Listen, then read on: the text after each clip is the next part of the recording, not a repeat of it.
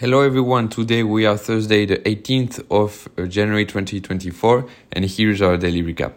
So first of all, in the US and in the whole world globally, concerning the interest rate cut, investors' optimism is waning, heavily impacting on global stocks markets, whether it is in Europe or in US. China is a bit particular because they are struggling with their economy, so they are not very impacted by this rate cut. But in Europe and in the USA, this is the very first topics to discuss about.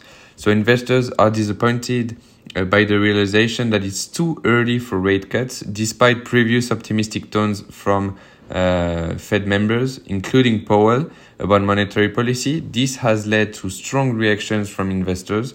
The job market remains an inflationary pressure for the Fed members, and retail sales also show solid numbers, which doesn't favor rate cut. So investors have realized that it is way too early to cut the rate. First of all, because there are so many pressure in the inflation, and also because now the probability to rate cut in March is at 50% in compared to the 80% last week and the 60% yesterday during the stock market session. So it is not very bad for me. So investors start to realize that they were too optimistic, and we will return to a more normal stock market, which can help indices going up. In Europe, UK, the inflation remained unchanged in December, coming at 5.1% against an expected 4.9%. Now concerning macroeconomics, Gaztransport and Technigaz will design tanks for 3 new LNG carriers. Compagnie Financière de Richemont and TSMC published their results. For Richemont, they report a 4% increase in revenue for the year, and TSMC earnings exceed expectations, but they decrease from past year, from 2022, but they are still above expectations. Bayer is restructuring the company, which will lead to job cuts. KKR receives approval for the acquisition of Telecom Italia. Boeing secures an order of 150 B737 MAX planes for an Indian company. Google launches a multi-search feature using AI. And secondly, more job cuts are also expected. So from the one we were talking about yesterday, there will be more in the coming days.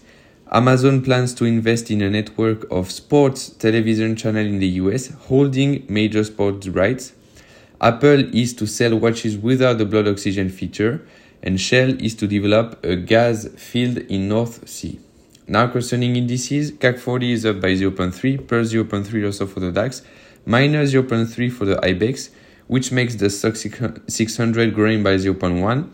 S&P and Nasdaq closed with the same decrease. It says minus 0.6, the both of them. And finally, the Dow Jones was down by 0.3. Shanghai closed this morning with an increase of 0.4 plus 0.75 for the Hang Seng and stable for the Nikkei. MSCI World is up by 0.1. Gold is up by 0.1 also. Now the ounce is the gold is upper than $2,000. The euro dollar is stable, quite stable at 1.08. The Brent is up by 0.15, so now the barrel is worth $78. The 10 years in the US are still above 4%, but it was down by 0.5 yesterday, and finally the VIX is down by 0.5 to 14.7 point base. So low volatility, but I think that the fact that investors understand now that the rate cut was too optimistic is better for stock market, because they will stop being disappointing, and so the indices can grow in the coming weeks or in the coming days. So let's see what will happen with Christine Lagarde's speech and Raphael Bostic's speech.